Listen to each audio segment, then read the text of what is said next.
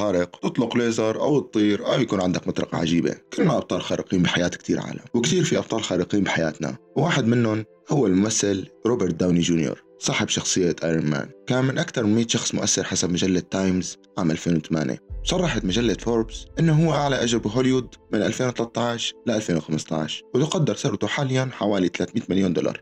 ليش ليكون بطل خارق بنظري؟ أول شيء معروف عنه إنه دائما بيتبرع لجمعيات خيرية. ثانيا بيروح زيارات لعند الأطفال المرضى ليعطيهم القوة والإرادة. ثالثا كون ائتلاف من المستثمرين ليحافظوا على البيئة باستخدام التكنولوجيا. رابعا والأهم، هالإنسان مر بمرحلة طويلة جدا بتعاطي المخدرات، بدأت معه من لما كان عمره 6 سنين، وكان السبب فيها أقرب إنسان له واللي هو أبوه. كان أبوه يخليه يتعاطى المخدرات تعبير عن حبه له، لأن ما كان في طريقة تعبير عن الحب غير هيك بنظره، كونه أبوه مدمن مخدرات سابقا.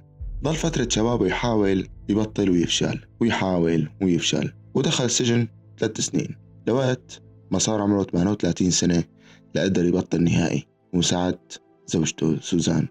كان يعاني من مرض اضطراب ثنائي القطب، حسن يتغلب عليه برضه. الفكرة الأهم اللي بدي أوصلها إنه أي شخص فينا قادر يكون بطل خارق. تساعد شخص فعلا بحاجة مساعدة، هذا عمل خارق. تخرج حدا من دائرة اكتئاب، كمان هذا عمل بطولي. طعمي شخص جوعان، هذا تصرف بطل خارق. والعمل الأكبر لما تساعد هذا الشخص الجوعان ليفتح مشروعه ويصير هالمشروع مصدر رزقه. بالأخير تعلم تترك بصمة محل ما بتكون. خلي الجانب الأبيض فيك ينور الطريق اللي حواليك، لأن الدنيا أصغر بكتير من اللي بتتصوره أنت.